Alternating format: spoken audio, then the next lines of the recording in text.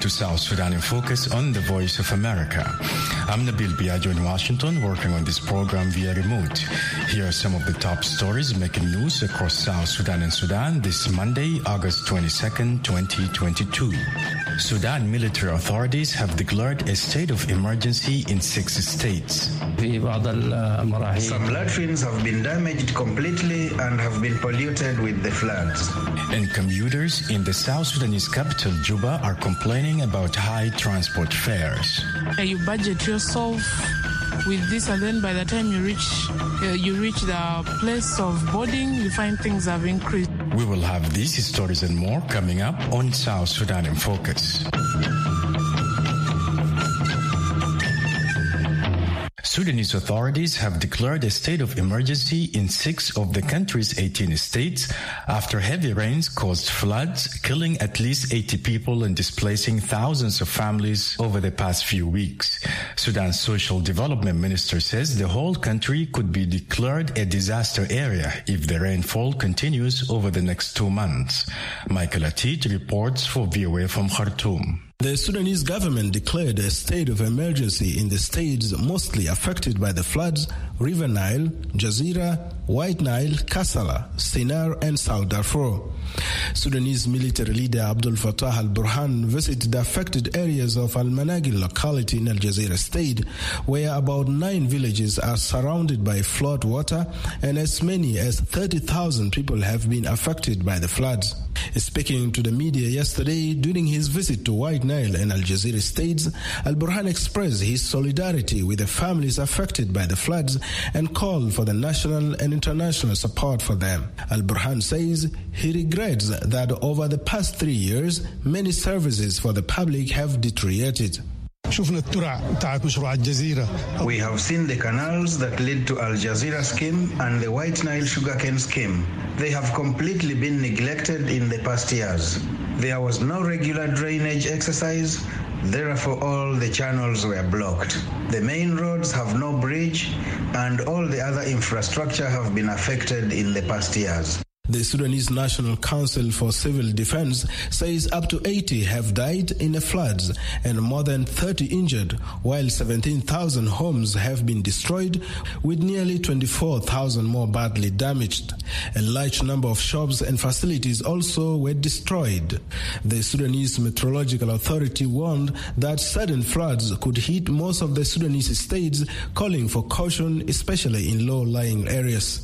Speaking to Al-Hadath TV channel last night, the spokesperson for Sudanese Civil Defense Council, Colonel Abdul Jalil Abdul Rahim, described the floods as a disaster, appealing for urgent support for the victims most affected. He called on families to move to higher land and to minimize risk.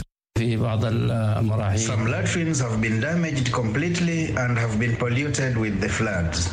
People need to avoid constructing in these areas. They should move to highlands, in schools and other allocated gathering sites for hosting the affected families so that they are able to get proper services. The Sudanese Minister for Social Development, Ahmed Adam Bakhit, says if the heavy rains continues over the coming weeks, the situation will worsen nationwide. Reports of the Meteorological Authority in the country indicate that the rain will continue for the next 2 months. These 2 months contain a lot of incidents. Therefore, there is a possibility of declaring the whole country as a natural disaster and flood area. The rainy season usually runs from June through September. Last year, more than 80 people were killed and thousands of houses and property, including livestock and agricultural lands, were destroyed in floods. The United Nations Office for the Coordination of Humanitarian Affairs, or UN-OCHA, says nearly 150,000 people across 14 states have been affected by heavy rains and flooding since the start of the rainy season. The UN Humanitarian Coordinator for Sudan, Eddie Rao, said on a World Humanitarian Day last week that humanitarian needs are at all-time high in Sudan. The statement said about 14.3 million people need assistance in 2022. The Central Committee of Sudan doctors warned that lack of proper sanitation and power outages could worsen the health situation in the flooded areas. The committee called on the affected state governments to recognize that there is a health and environmental disaster, declared a state of emergency, and direct all state budgets to address the health and humanitarian situation. For VOA News, I am Michael Atit in Khartoum. Still in Sudan, the Prosecutor General of the International Criminal Court, Karim Khan, is visiting Sudan's war-torn region of Darfur. He started his week-long trip on Sunday in Niala, the capital of South Darfur State. Sudanese state media SUNA reported that Khan's delegation arrived in Khartoum on Saturday evening and met with Sudan's acting Justice Minister, Mohammed Saeed Al-Hilu. The high-ranking official promised full cooperation with the court in order to achieve justice for alleged war crimes committed in Darfur. This is Khan's second visit to Sudan since he succeeded former ICC prosecutor Fatou Bensouda in April 2021. Both Khan and his predecessor, Bensouda, signed a memorandum of understanding with Sudanese authorities. The MOU would facilitate the gathering of evidence to prosecute war crimes and crimes against humanity committed in Darfur between 2001 and 2003. In April, the ICC began the first trial of Ali Muhammad Ali Abdurrahman, also known as Ali Kosheb, a former Darfur-based militia leader who is accused of war crimes and crimes against humanity. Former Sudanese President Omar al-Bashir and two high-ranking officials in his previous government are also among those indicted by the court. The United Nations estimates that around 300,000 people were killed in the Darfur conflict and some 2.5 million people displaced. A delegation from South Sudan's government is in Khartoum to meet with Sudanese officials as part of monitoring the implementation of the Juba Peace Agreement and to engage in other bilateral relations between the two countries. President Salva Kiir's security advisor, who is leading the delegation, says his group is also in Khartoum to invite Sudan's military leader Abdel Fattah al-Burhan for the graduation of the unified forces, which is scheduled to take place late this month. Michael Atit reports for VOA from Khartoum. President Salva Kiir's advisor, Tut Galwag, and his delegation, composed of senior South Sudanese government officials, arrived in Khartoum Sunday afternoon. The group was received at Khartoum International Airport by a member of Sudan's Sovereign Council, General Shamsuddin Al-Kabashi. Speaking to reporters at the airport, Galwag said the delegation is in Khartoum to follow up on the status of the implementation of the Juba Peace Agreement. The deal was signed between the Sudanese authorities and various armed groups under the umbrella of Sudan Revolutionary Front. Galwag says the South Sudanese government and the people remain concerned about the political situation in Sudan and says that there is a need for urgent political settlement among different forces to save the country and to put back in place a proper government structure. We came to assess bilateral issues between the two countries, including the peace implementation of the two countries. Our president would also like to know the current political situation in Sudan. We want to see that there is an inclusive Sudanese to Sudanese dialogue. It is important to see all parties reach a political consensus because we are concerned about the stability in Sudan. President Salva Kiir mediated and hosted talks between the Sudanese government and an umbrella of 9 armed groups known as Sudan Revolutionary Front. The two parties agreed and signed what is known as the Juba Peace Agreement in October 2020. Galwag played a key role in bringing the parties together as a chief negotiator.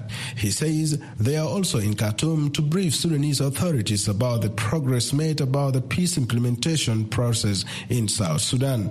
He says President Kiir has invited al-Burhan to attend the ceremony of the graduation of unified forces as required by the revitalized peace deal. But Galwag could not disclose the date for the graduation. We have extended the period of the South Sudan Peace Agreement, and we are about to graduate the first batch of these unified forces. We are here to deliver the The invitation letter to the head of the Sovereign Council, Al Burhan, who is also the current chair of IGAD and as one of the guarantors of the implementation of the South Sudan's peace agreement. Last month, South Sudanese partners in the transitional government agreed to extend the period of the revitalized agreement for another 24 months to allow other provisions to be implemented. Galwak and his delegation members are expected to meet with the various Sudanese political parties and the trilateral mechanism of the UN, African Union and IGAD to acquaint themselves with the implementation of the political settlement in the country. For VOA News, I am Michael Atid in Khartoum.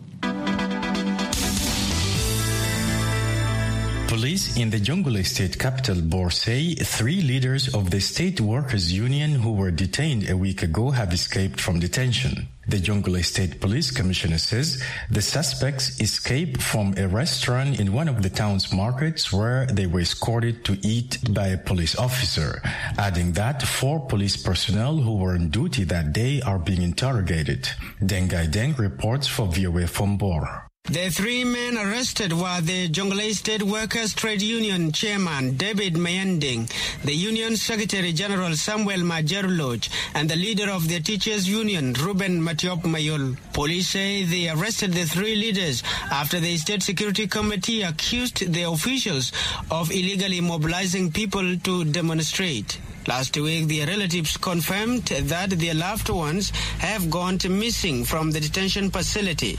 Nyangong Loch, the wife of Samuel Majerloch, said she was shocked to learn her husband was missing from the police detention facility, where she used to bring him food. Gerald Costa talks about the arrest of the suspects and their disappearance. The Security Committee of the state came out with resolution to arrest them because they are doing it in illegally way, not legally. So we as the police, we write to public prosecutor for the arresting, then they approve it to arrest them and open a case against them, police station, and for investigation. Before the investigation ends or finish, so one of our officers took them to the market for food. Then from there, they ran from him. Article 25 of South Sudan Transitional Constitution recognizes and guarantees the right to peaceful assembly. When asked why the police would arrest those exercising their constitutional rights, Gerald Costa says it was because the 3 did not seek permission from the police ahead of their protests. Gerald Costa says he has ordered the search and rearrest of the 3 escapees. If somebody is arrested, there is a procedure, investigation. He has a right for bail or to take him to the court. So to run like that, it is another crime, which will open a case against them also. So that one will not help them. If they know themselves they are not guilty, they will not run. But that one shows that they are guilty, so that is why they run. So it is better for them to come and hand themselves for the police. So the procedure goes on as before. You take them to the court. The court is the one which will judge them. Either they are guilty or not guilty. It is not our responsibility again. Costa says the police who are in charge of the 3 men are being questioned. Those people who are responsible for it, we as a police, we took the administrative measure against them. We suspend them. We took them we take them to detention for more investigation, how they run from them. Ibrahim Diu, the spokesperson of the Jonglei State Workers Trade Union, says many union members are worried about the safety of the 3 escapees. Diu says civil servants will continue their strike and will stage another demonstration to demand the release of their leaders. The wife of Samuel Majerloch, the detained Secretary General, last week threatened to sue top Jonglei government officials if the location of her husband is not disclosed. For VOA News, I am Dengai Deng in Bor.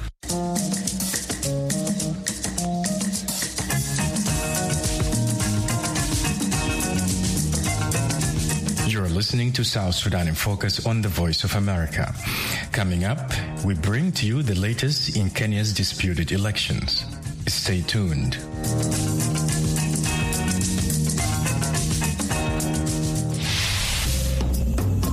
What do you think? People speak out on important questions. The question today, what is the best way to introduce change? You have to educate. Education is the key factor to change. Without education, people will resist. You have to educate the person. You have to educate people on the situation on ground, the implication of that situation, and if the change is to come in, what impact is that change going to create? So the best way to introduce change is to understand the change, and you try to educate the people on what change is all about. I think just go right ahead and do it, because there are always people who don't really like change, and there are also always people who like change and they're conducive to change. And so I think there's always going to be that one person who's like, no, I don't like this, it's different. What do you think? A daily discussion of important questions from VOA. You're listening to South Sudan in Focus on the Voice of America. Some commuters in South Sudan's capital, Juba, are complaining about high transportation fares after fuel prices more than tripled. Students say they can't afford public taxis to get to school. For VOA News, Viola Elias files from Juba. Irene Wilson, who travels from her home to the custom market by taxi, says she can no longer afford the fares. In regards to the fare, from my home to custom, currently we pay $250. Then from custom market to the workplace, we're paying $300. That is for only coming, and then going back the same. At first, from my home to custom, we're paying $150, and then from custom to my workplace, we're paying $200. Basically, the instability in the pricing. You find you budget yourself with this, and then by the time you reach the place of boarding, you find things have increased. The price of a litre of petrol has jumped to 1,000 South Sudanese pounds from 300 pounds 2 months ago because the depreciation of pounds. Joseph Madod, a student at the University of Juba, says the high fares have hurt students. Like what the transport is very expensive, not like before. So it is actually expensive due to the increment in these prices for fuel. Like you cannot afford for transport. You cannot afford traveling at home and then going to the campus, because at the campus there are also other requirements. For instance, you need to produce your copies, the handout, and then you also need for transport here. So you cannot really manage to cover it up all with the little that you have. Jackson David, a resident of Juba's Lemongaba neighborhood, says the money he spends to commute every month is more than his monthly salary. David, who works in Juba town, says in the past he paid less than 500 South Sudanese pounds. Nowadays, David says he spends more than 1,000 pounds in fares every day. You find that these taxi drivers, they don't to reduce anymore, they don't come down. They keep that price till they wait another one, the fuel crisis come, and then they also increases. Every citizen of this country have a message that the government should do something in order to at least control and help its people. But now sometimes we as a normal citizen of this country, you find that it becomes useless for us to continue telling people that, we need this, we need service, people are suffering. Drivers and public transportation operators says they had no choice but to increase fares after prices for petrol and diesel soared. Hussein Al-Makin, who drives a taxi from Munuki to Konyo Market, says now he spends 2,000 South Sudanese pounds to buy 20 litres of petrol. He says the high cost of fuel eats in his profits. Makin. This issue has affected us more, especially when they increase petrol from 7,000 pounds to 8,000 pounds to 10,000 pounds and then 15,000 pounds. As we speak, 20 litre of petrol is sold at 20,000, and at the same time, the owner of the car needs 15,000. Then you put aside 20,000 for petrol. At the end of the day, we get 35,000, and after dividing all the cost, you remain with maybe 5,000 pounds. Muhammad Abdullah, another taxi driver, says taxi drivers normally lose money when there is a sharp increase in fuel prices. This increase in tax fare has reduced the movement of people because most of them think the tax fare is too much for them. Even drivers realize that this tax fare is too much for common citizens. So drivers decided that even the petrol station owners increase the fuel prices by hundreds. We shouldn't be like them. Fuel dealers say the increase in prices is the result of the local currency losing value against the US dollars. The South Sudan pounds started losing value in June. The Bank of South Sudan's suspension of loans to South Sudan from the World Bank and IMF was the main reason for the depreciation of the pounds. About 2 months ago, $1 traded for about 400 South Sudanese pounds. Today, $1 is worth 650 South Sudanese pounds on the black market. For VOA News, I am Viola Elias in Juba. Kenya's former Prime Minister Raila Odinga is today petitioning a case in the Supreme Court to challenge the August 9th general election. Odinga and his coalition party Oziomo La Umoja One Kenya says they won the presidential elections and were denied victory. Kenya's electoral body declared Deputy President William Ruto president-elect. Moreno Giambo reports for VOA. The Azimio la Umoja One Kenya coalition party is headed to the Supreme Court today. It will begin the legal process of challenging the presidential results of the August 9th general elections.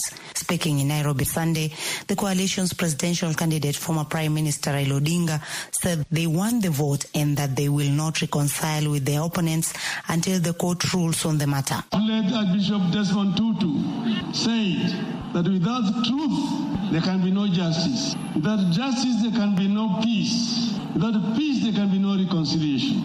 There will be no reconciliation, there will be no peace. There will be no justice until truth is known. And truth is going to be known because we already know it ourselves, and we are going to show it wide and open starting tomorrow. The coalition says that the just concluded general election is far from over as they are trusting the judiciary to deliver justice on their complaint. Odinga's deputy presidential candidate Martha Karua said that they will not relent until the Supreme Court gives rules on the matter. At the same time, Wiper Democratic Party leader Kalonzo Musyoka condemns the postponement of the vote in 5 electoral seats across the country amid claims of IEBC staff intimidation. He terms it unfair treatment. This general election is not over because what is happening in Mombasa, in Kakamega, and the 4 constituencies clearly tells Kenyans, and it has never happened before. I've actually run for election many times in our country. I've never seen a situation where the body charged with the responsibility of conducting a general election ends up shortchanging the whole country. On the other hand, the Kenya Kwanza Alliance led by President-elect William Ruto says their win will be upheld. Ruto says their competitors have maintained peace since election results were announced. I truly appreciate that the people of Mount Kenya have taken me as one of their sons. They've stood by me through thick and thin, and they have changed the politics of our country and buried ethnicity in the governance of Kenya. According to the Kenyan Constitution, a petition challenging the presidential election results should be filed within 7 days from the declaration of the results by the electoral body. Thereafter, the Supreme Court will determine the petition within 14 days from the day it was filed. Odinga rejected the presidential results that declared Ruto the winner. He accused the Independent Electoral and Boundaries Commission, IEBC, of violating the Constitution and electoral laws. Today is the last day for anyone who wants to challenge the presidential election to present their petition. Reporting for VOA, I am Moreno Giambo in Nairobi, Kenya. Campaigning in Angola's August 24 parliamentary and presidential election is in its final days. The 2 main parties are the ruling Popular Movement for the Liberation of Angola, MPLA, led by President João Lourenço, and the National Union for the Total Independence of Angola, UNITA, led by Adalberto Costa Jr. Meanwhile, the country is mourning the death of longtime President Eduardo dos Santos, whose body arrived in the country over the weekend. Myra Fernandes of VOA's Portuguese service is in Luanda covering Wednesday's elections. She tells VOA's James Batty Angolans are yearning for change. People are excited about the election. They are also tense. They've been talking about their main concerns and what they want to see changed in the country. There's also the fear of fraud. Again, the civil society has been bringing this question throughout these days. The national observers also, they are very afraid of mechanisms to make these votes kind of not count. In the past week or so, they've came up with this campaign that is called Voting and Sitting, that is asking voters after they vote to stay close by the polling stations and make sure that nobody does anything out of the ordinary. People in general, especially the youth, they are very engaged. They are really hoping for something to change after the 24th. Myra, what do voters think about the campaigns or the candidates, particularly in these days of economic severity? The main issues are health, education, and unemployment. Health is one of the biggest problems that Angola always had. Most of the parties, very heavy program on health. João Lourenço is sitting with UNITA for the parliament, and that's why this election feels so competitive. This would be the first election without the shadow or without the former President Dos Santos, who ruled the country for 38 years.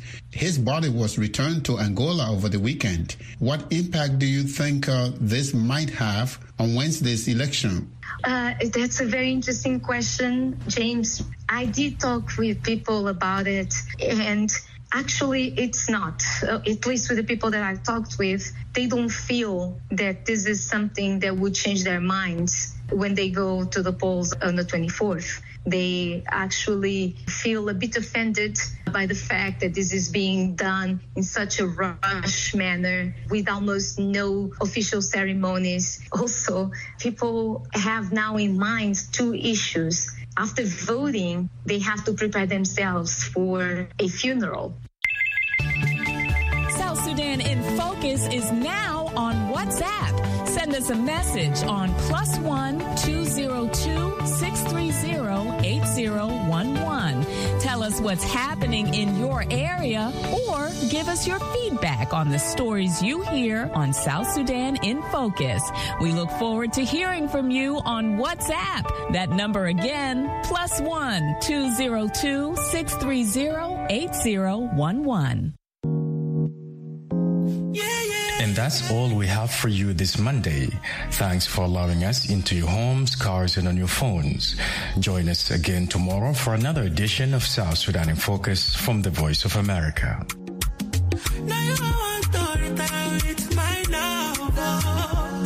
See all the little good things you do, they make me no.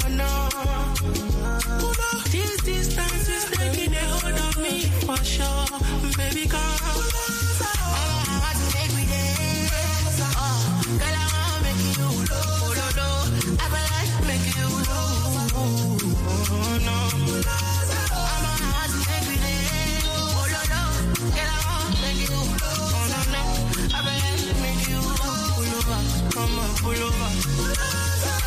Should be not this kind of things where they make man see ya. And me, I understand, so your dad know like me. See me, I won't make you know, say me there for you, cara. And if not the price be that, that's where I don't see ya. I never traded you for nothing. This love will make you be the jackpot shit. Without you, I don't fit to love. Without you, I'm not gonna tell me with this all bingo. I never traded you, baby. This love will make me the something. No. I'm not gonna tell you what's all bingo. I'm not to take me there, I'm not gonna want to make you. Baby, I'm gonna make you. Baby, no.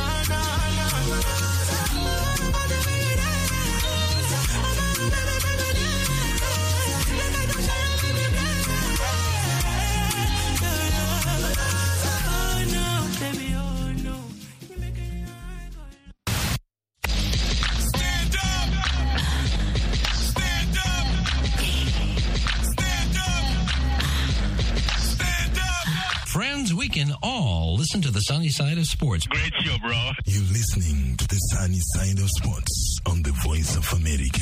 Prince Nesta kicks off Monday's show with the weekend highlights in the major European club football leagues.